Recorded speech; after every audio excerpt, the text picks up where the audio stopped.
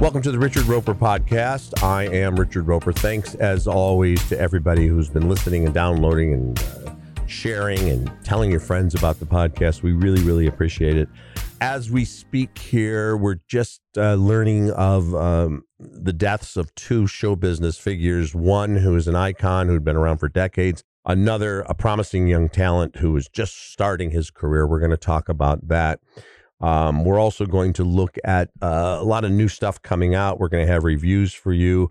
And we're also, I got a list here, guys, of all of the shows that are going away in 2023, whether they've reached their logical conclusion, they were planned for just a couple of years, or they were canceled. It's quite a list. So all of that and much, much more right here on the Richard Roper Podcast. First, I want to remind you the Richard Roper Show is brought to you by AmericanEagle.com Studios. The digital landscape is changing rapidly, and to compete in today's online business environment, you need an experienced partner. Since 1995, AmericanEagle.com has partnered with companies of all sizes, offering web design, web development, e-commerce, mobile apps, and digital marketing to drive your overall business's success, because they believe that today's online world is your online opportunity. Visit AmericanEagle.com to get started today. So we want to talk a little bit about first Pee Wee Herman, and for folks who don't know, Paul Reubens is the name of the immensely, enormously talented comedian, writer, actor who became, of course, best known for Pee Wee Herman. The story, I think, it took a lot of people by surprise because Pee Wee Herman, and again, Paul Reubens, Paul had been sick for, I guess, 6 or 7 years. But he had kept that private. It reminds me a lot of a situation with the late, great Norm Macdonald, who had been sick for about 10 years, but only a very, very few people knew that. And Norm just continued to work. And it's an interesting thing when you're a public figure. You have every right to keep your illness private. Chadwick Boseman, who was very young when we lost a great actor, had kept his illness private. When you go back and look at some of his later work, it's pretty obvious that he had been dealing with a lot and had lost a lot of weight and was sick.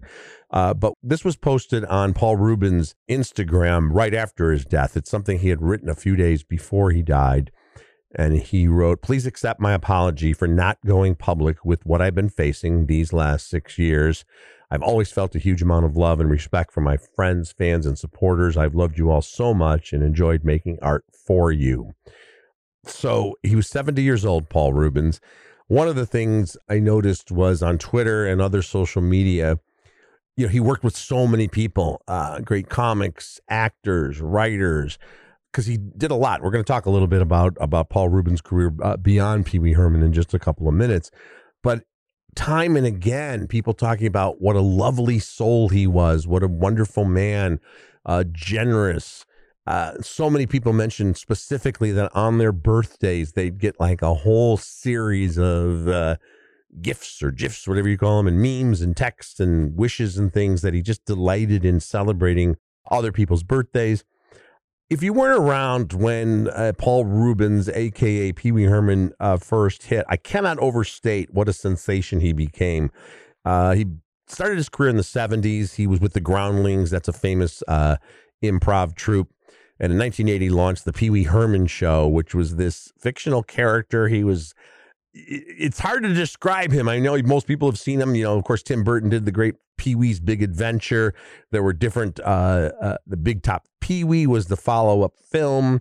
There was Pee Wee's Playhouse, so various iterations, but it was always Pee Wee, who was kind of a man but a child at the same time.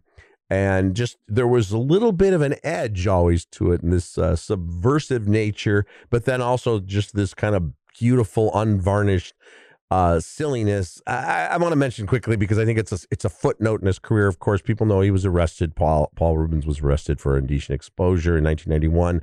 And I thought, listen, obviously not a good thing, but it became this huge, huge scandal. And it really, I thought, set back his career for years unfairly. But eventually he did make a comeback. But in addition to playing Pee Wee Herman, Paul Reubens was really, first of all, when you create a character like that, it is a double-edged sword because that's what you're always going to be known as. But, he was in, I think one of my favorite performances, he was in the crime drama Blow. That's a Ted Demme movie with Johnny Depp and Penelope Cruz from early 2000s. I think 2001. He played a pot dealer.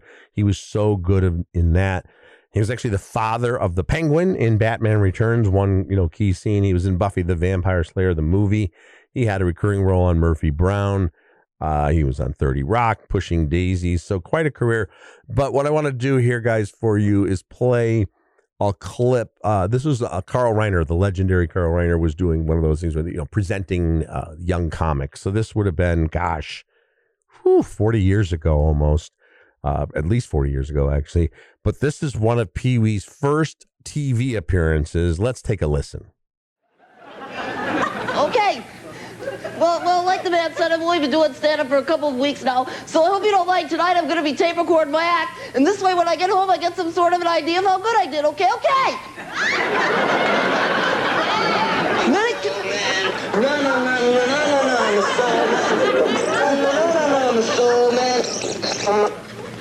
That was a mistake. That was me practicing something at home. Okay. Many comedians...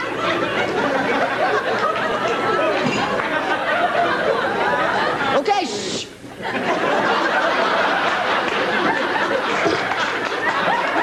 Okay, I'll wait. Okay, many comedians have what is known in the industry as a bag of tricks, and here's one right here. So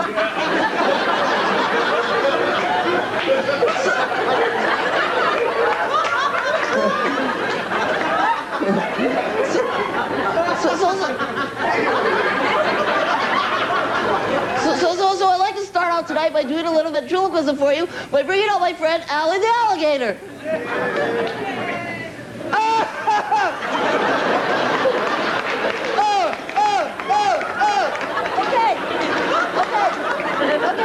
Okay, this right here is his friend, another alligator, and he says, okay, all right, this right here is my little Pee-wee-sized alligator, and he says, okay, this right here is my little alien doll. Watch this. Here's how he says hello. Okay, all right. Okay, this right here is my outer space ray gun. Listen to this. Listen to this one.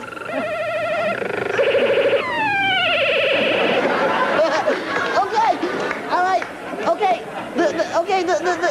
I made this all up. Okay,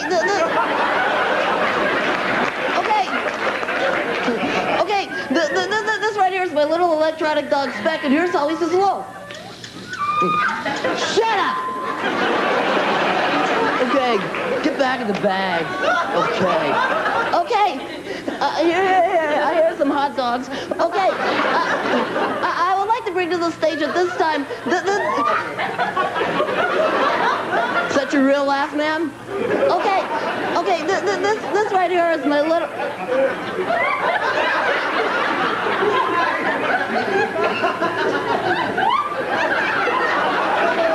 Okay, this right here is.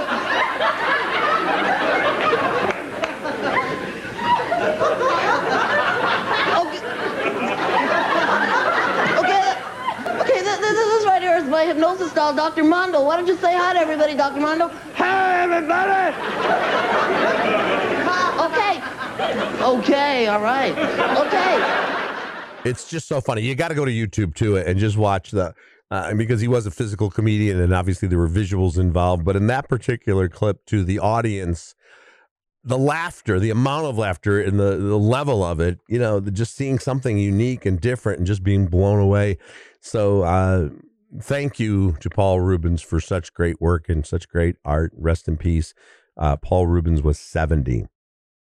Around the same time we heard about the death of Paul Reubens came the shocking news that Angus Cloud had died. Now, Angus, if you watched Euphoria, you know that he played the drug dealer Fez, as they called him.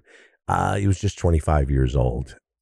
As of this podcast, cause of death has not been determined, but obviously at the age of 25, and Angus dealt with a lot with mental health problems and other things, and had just, I know he had just lost his dad, and people said he was distraught about that, but 25 years old.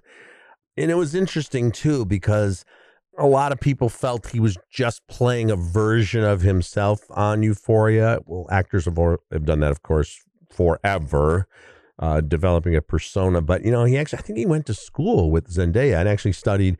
And just because it seems like you're playing yourself doesn't mean that there's not, real acting going on there. He had also been in a couple of films and was recently cast in a horror movie from the directors of Scream 6. He was in a lot of music videos. I thought, Euphoria is sometimes a tough show to watch and has been polarizing, but there's a lot of brilliance there, a lot of darkness and a lot of stylized visuals. But at the heart of it is a show so much about the pressures of being young and unfortunately, so many young people escape into addiction and other self-destructive behavior. But even though, yes, and Fezco's the character of Fez is a drug dealer, and not a great guy as society would certainly portray, but somebody who also had a deep sense of loyalty, also was extremely funny, and was very protective of Rue. And I want to play a clip. This is a confrontation between Fezco and Nate, and this is actually just brilliant acting. What up, Fez? What's up, man? Yo, can I get 2 of the rolling papers too, bro? Yo, man, I don't know what's been going on with you, Rue, and Jules and shit, but you should know, I really do care about her. Aren't you like her drug dealer? Nah, man. Are you in a relationship? Nah, bro, that's like my family. So it's platonic. Look, man, all I'm saying is leave her and her friends alone. Or what? We're not gonna be having this conversation. Fezco, let's get this straight. You dropped out of school at 20, and now you're a gangster. Are you like fucking Tony Montana? What's the plan? Go fuck yourself. Listen, bruh, all I'm saying, you keep fucking with Rue and her friends, and I'm gonna kill you. It's gonna be $5.75, Playboy. Just very sad news. Angus Cloud, just 25 years old. So, man, tough stuff, guys. I did want to talk a little bit before we take a break here. I saw this list and it kind of struck me as we're in the middle, of course, of the writers and SAG strike. It struck me like the amount of content that's out there, guys. And I do my best to keep track of as many streaming shows and movies as possible, but there literally aren't enough hours in the day to watch everything. So this is a list of all the shows that are ending, have been either canceled or wrapping up in 2023. And again, in some cases, it was the decision of the showrunners. This was enough that they reached the logical end. In a lot of cases, these shows were canceled, and even on cable and streaming, there are ways of measuring popularity, and sometimes people get very upset, and I don't blame them when great shows are canceled. But if not enough people are watching them, and especially a lot of shows are really expensive these days, they just can't justify it. So we'll start off with broadcast. ABC, Alaska Daily, which was a show where Hilary Swank played the newspaper reporter who had a scandal or, kind of a big career setback in New York City. And then she went to work for a small paper in Alaska. I thought it was a really good and accurate and fair depiction of life in a newspaper. Of course, because it's a TV show, there were a lot of crimes going on and a lot of big mysteries for such a small town. But Alaska Daily has been canceled. Big Sky, which is a show that was very entertaining, especially in its first year, and then became more and more ridiculous. But I really love the cast in that. The Company You Keep, The Goldbergs. Now, there's a case of a show that was, very successful for a long time. And then there was all the controversy and scandal with Jeff Garland. So they tried to continue, but it had come to its conclusion. CBS shows East New York, NCIS Los Angeles, True Lies, which was a high-profile reboot of the famous James Cameron movie with Schwarzenegger and Tom Arnold and Jamie Lee Curtis. CW has said goodbye to Gotham Knights, Kung Fu, Tom Swift, Walker Independence, The Winchesters, Fox 911. That's been picked up by ABC, but Fantasy Island is gone. That was another show that had been out in the 70s, and then they tried to redo it. Over at NBC, they said goodbye to American Auto and Grand Crew, and Magnum P.I., another show that was a reboot of a show from long ago. Then you go over to streaming and cable shows like 61st Street, The Mosquito Coast, Physical, Disney Plus shows like The Mighty Ducks Game Changers, Willow, a big high-profile production that just did not resonate with enough people. FX said goodbye to Reservation Dogs, a great show. Perry Mason not coming back to HBO. I know a lot of people love that, but for whatever reason, not coming back. Max, formerly HBO Max, saying goodbye to Avenue 5. Gossip Girl, another show that had a previous iteration. Pennyworth, another show that people loved, is no longer with us. Netflix saying goodbye to 1899, Big Mouth, Bling Empire, The Chair, many, many others. Mindhunter. Now, there was a show I thought was absolutely brilliantly done. People loved it, but a very expensive show, and I think that's the main reason why they didn't continue with it. Sex Life, remember that one? That was like, that was a racy show. I think it had 2 years. Paramount Plus saying goodbye to Grease, Rise of the Pink Ladies, which was really well done and clever, but just didn't connect. Hunters on Prime Video, Three Pines on Prime Video going away. American Gigolo on Showtime with John Bernthal. Of course, that was a reboot of the Richard Gere movie. That's gone. The L Word, Generation Q. Again, the L Word, we've had various versions of it. And even Snowpiercer on TNT. That's a partial list, guys, of all the shows that are not coming back, that are saying goodbye in 2023, which just tells you how much content is out there. But I'll tell you this, as we speak, looks like they're going to go back to the bargaining table and get serious, because the last few weeks there has been almost no progress made in the Writers Guild and SAG strikes. And we're starting to see, first of all, the Emmys, which were going to come out in September, which are going to be broadcast, but the nominations came out, but they've pushed the Emmys back because, the way this works is the actors and writers won't do anything to promote anything. So you won't see them even for stuff that's already been done, finished products. They're not promoting movies. They won't promote anything that's on streaming, and they're not going to go to an awards celebration in the middle of all this. So they pushed the Emmys back to January. And that really sucks, I think, too, for a lot of, if you're a first-time Emmy nominee, you're so looking forward to that. So hopefully they'll have the full ceremony and not just hand out, mail people their trophies at some point. But we're seeing a lot of movies being pushed back. We're seeing a lot of TV shows that are not going to happen, or at least going to be delayed a long time. For example, I'm here in Chicago where they filmed The Bear. They finished season 2 and released it right before the strike. Right around now, they'd at least be gearing up to start filming season 3. They haven't even had a chance to write the script. So, it's definitely, I can tell you for sure, season 3 of The Bear is going to come back, but it's going to be a long time. There's going to be one of those 18-month deals like they used to have sometimes with Game of Thrones, just because of the production involved between season 2 and season 3. So, again, hoping they can resolve that sooner rather than later. All right, let's take a quick break, and then we got some reviews coming for you.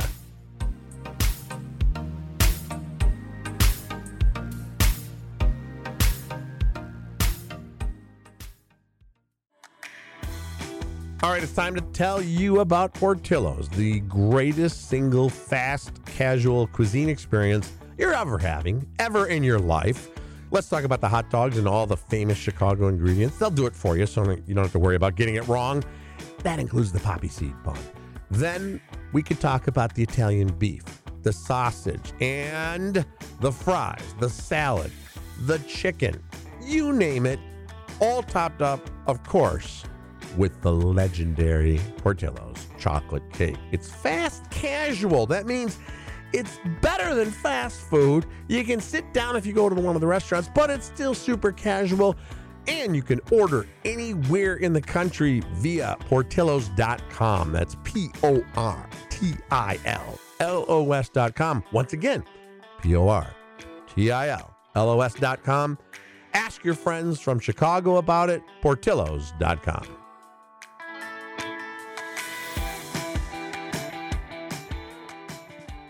I want to start by telling you guys about a movie called Dreamin' Wild. Hey, brother. Joe? I got something to tell you. Dad got a call yesterday from a guy at a record company. He says he heard our record and, Our record? What do you mean? Dreamin' Wild. Great to meet you. Wanted to talk to you about this. There it is. It's Dreamin' Wild. That's you guys? Yeah, that's us. This album is unbelievable. Truly. It really just blew my mind. New York Times want to do a story on you guys. Are you kidding me? And now he wants it to be the kickoff for a tour. It's so weird to have this now, and I'm not sure what to do with all of it. I have spent my whole life trying to make music. It's just fun for you. It's not just fun for me. I'm just sorry, Dad, for putting you through all of it. You're my son. I would have gladly given up all the land just to hear you play. Which is kind of one of those titles where you're like, what does that even mean?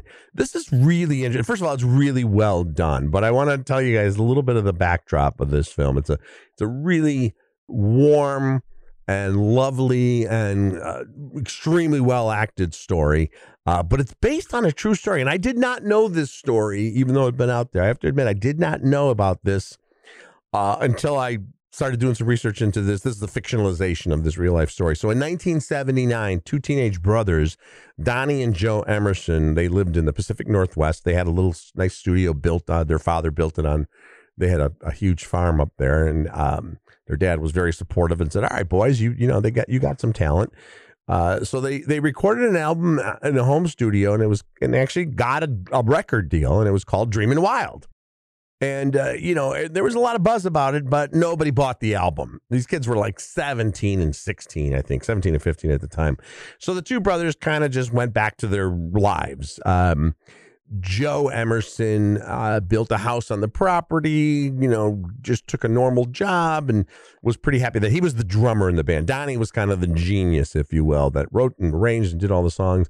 So Donnie then, he ran a small recording studio, got married and had two kids.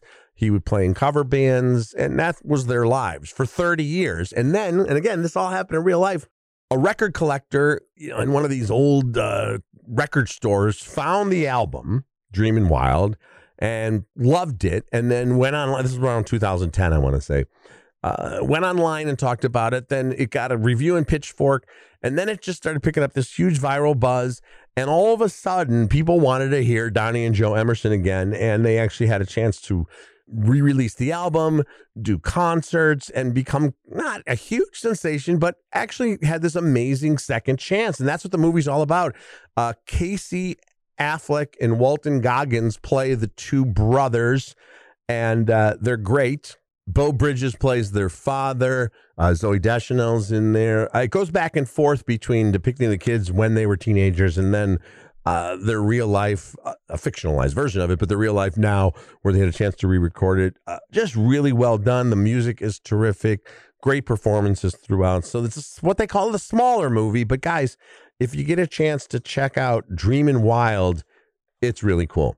Also want to mention, and this was a series that really a lot of people loved it, and count me among them. It was called Winning Time, and that was the series about the Los Angeles Lakers, with all the great teams with Magic Johnson and Kareem, et cetera, et cetera. And they really it's an amazing story, and they did such a great job with the series because it's based on true events, but they shot it with 1970s and 1980s level cameras to give it that kind of cool look.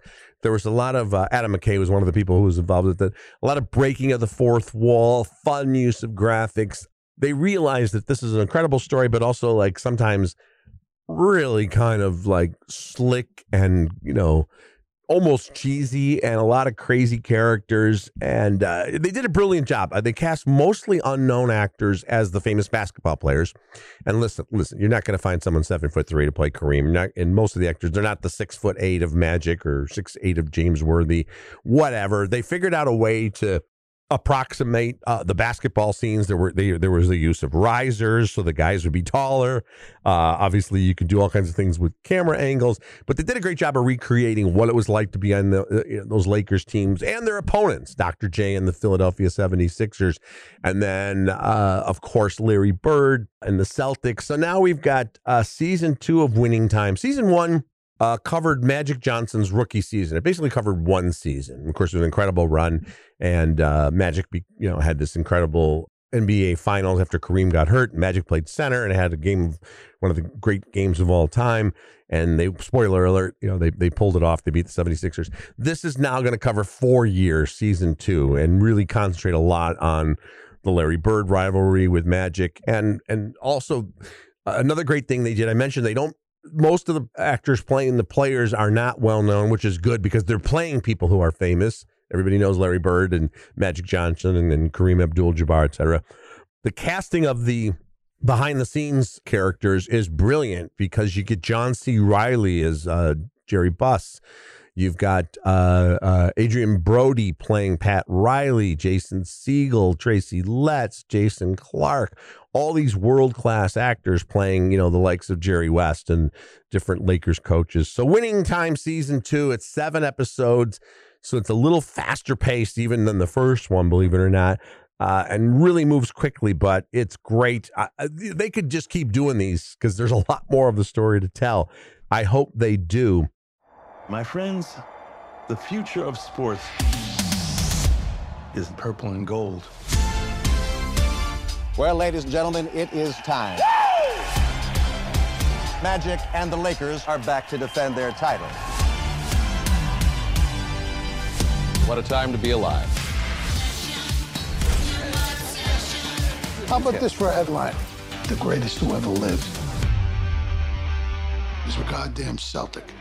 Ain't nobody scared of Larry Bird. Sit down there, relax. Put on a show just for you. It's about winning. Win on 3. 1, 2, 3, win! That is what I'm talking about.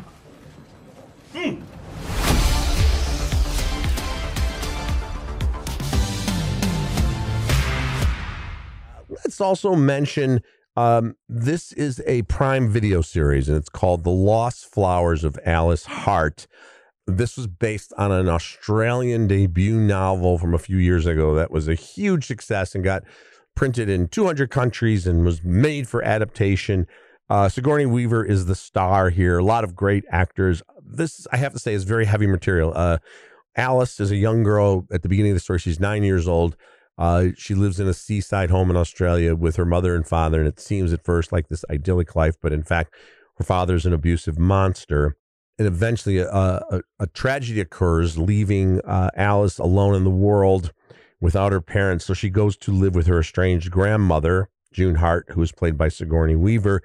And that character has a flower farm, which is also a sanctuary, if you will, a safe house for women who have been abused, battered, mistreated, and are looking for an escape, and also a place of safety, also a place where they can work on the flower farm and get a sense of self-worth back, and also most important of all, a support system. So I will say this, it's really, really well done, and eventually ends on one of the more inspirational and emotionally moving scenes I've seen in any series this year. But I also want to warn folks, I mean, this is intense stuff. There are many scenes of intense and horrific domestic abuse. So I do understand, too, this is not for everyone. And you have to know going in, you're going to see some rough stuff. But it's eventually, I think, a great story of empowerment, of survival, of the power of love and having a support group. It's called The Lost Flowers of Alice Hart. Magnificent work by Sigourney Weaver and the entire cast. I know you said not to contact you. And I know how angry you must have been when you left. But there's things you need to know, Alice. Things I can't leave in a message. When I was little, everything went up in flames. What the hell happened out there? Alice is my granddaughter, and she will be living with us from now on. To Alice.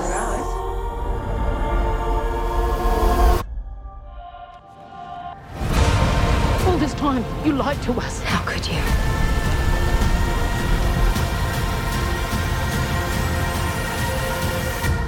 I just promised I'd keep her safe.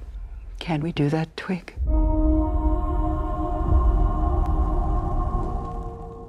Okay, let's wrap up this edition of the Richard Roper Podcast.